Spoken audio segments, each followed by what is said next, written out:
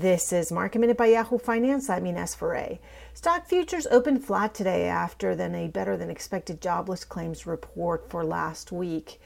The markets had ended lower yesterday with the Nasdaq sliding more than 2.5% as investors continue to rotate out of technology high growth shares into value stocks such as energy, financials, and industrials.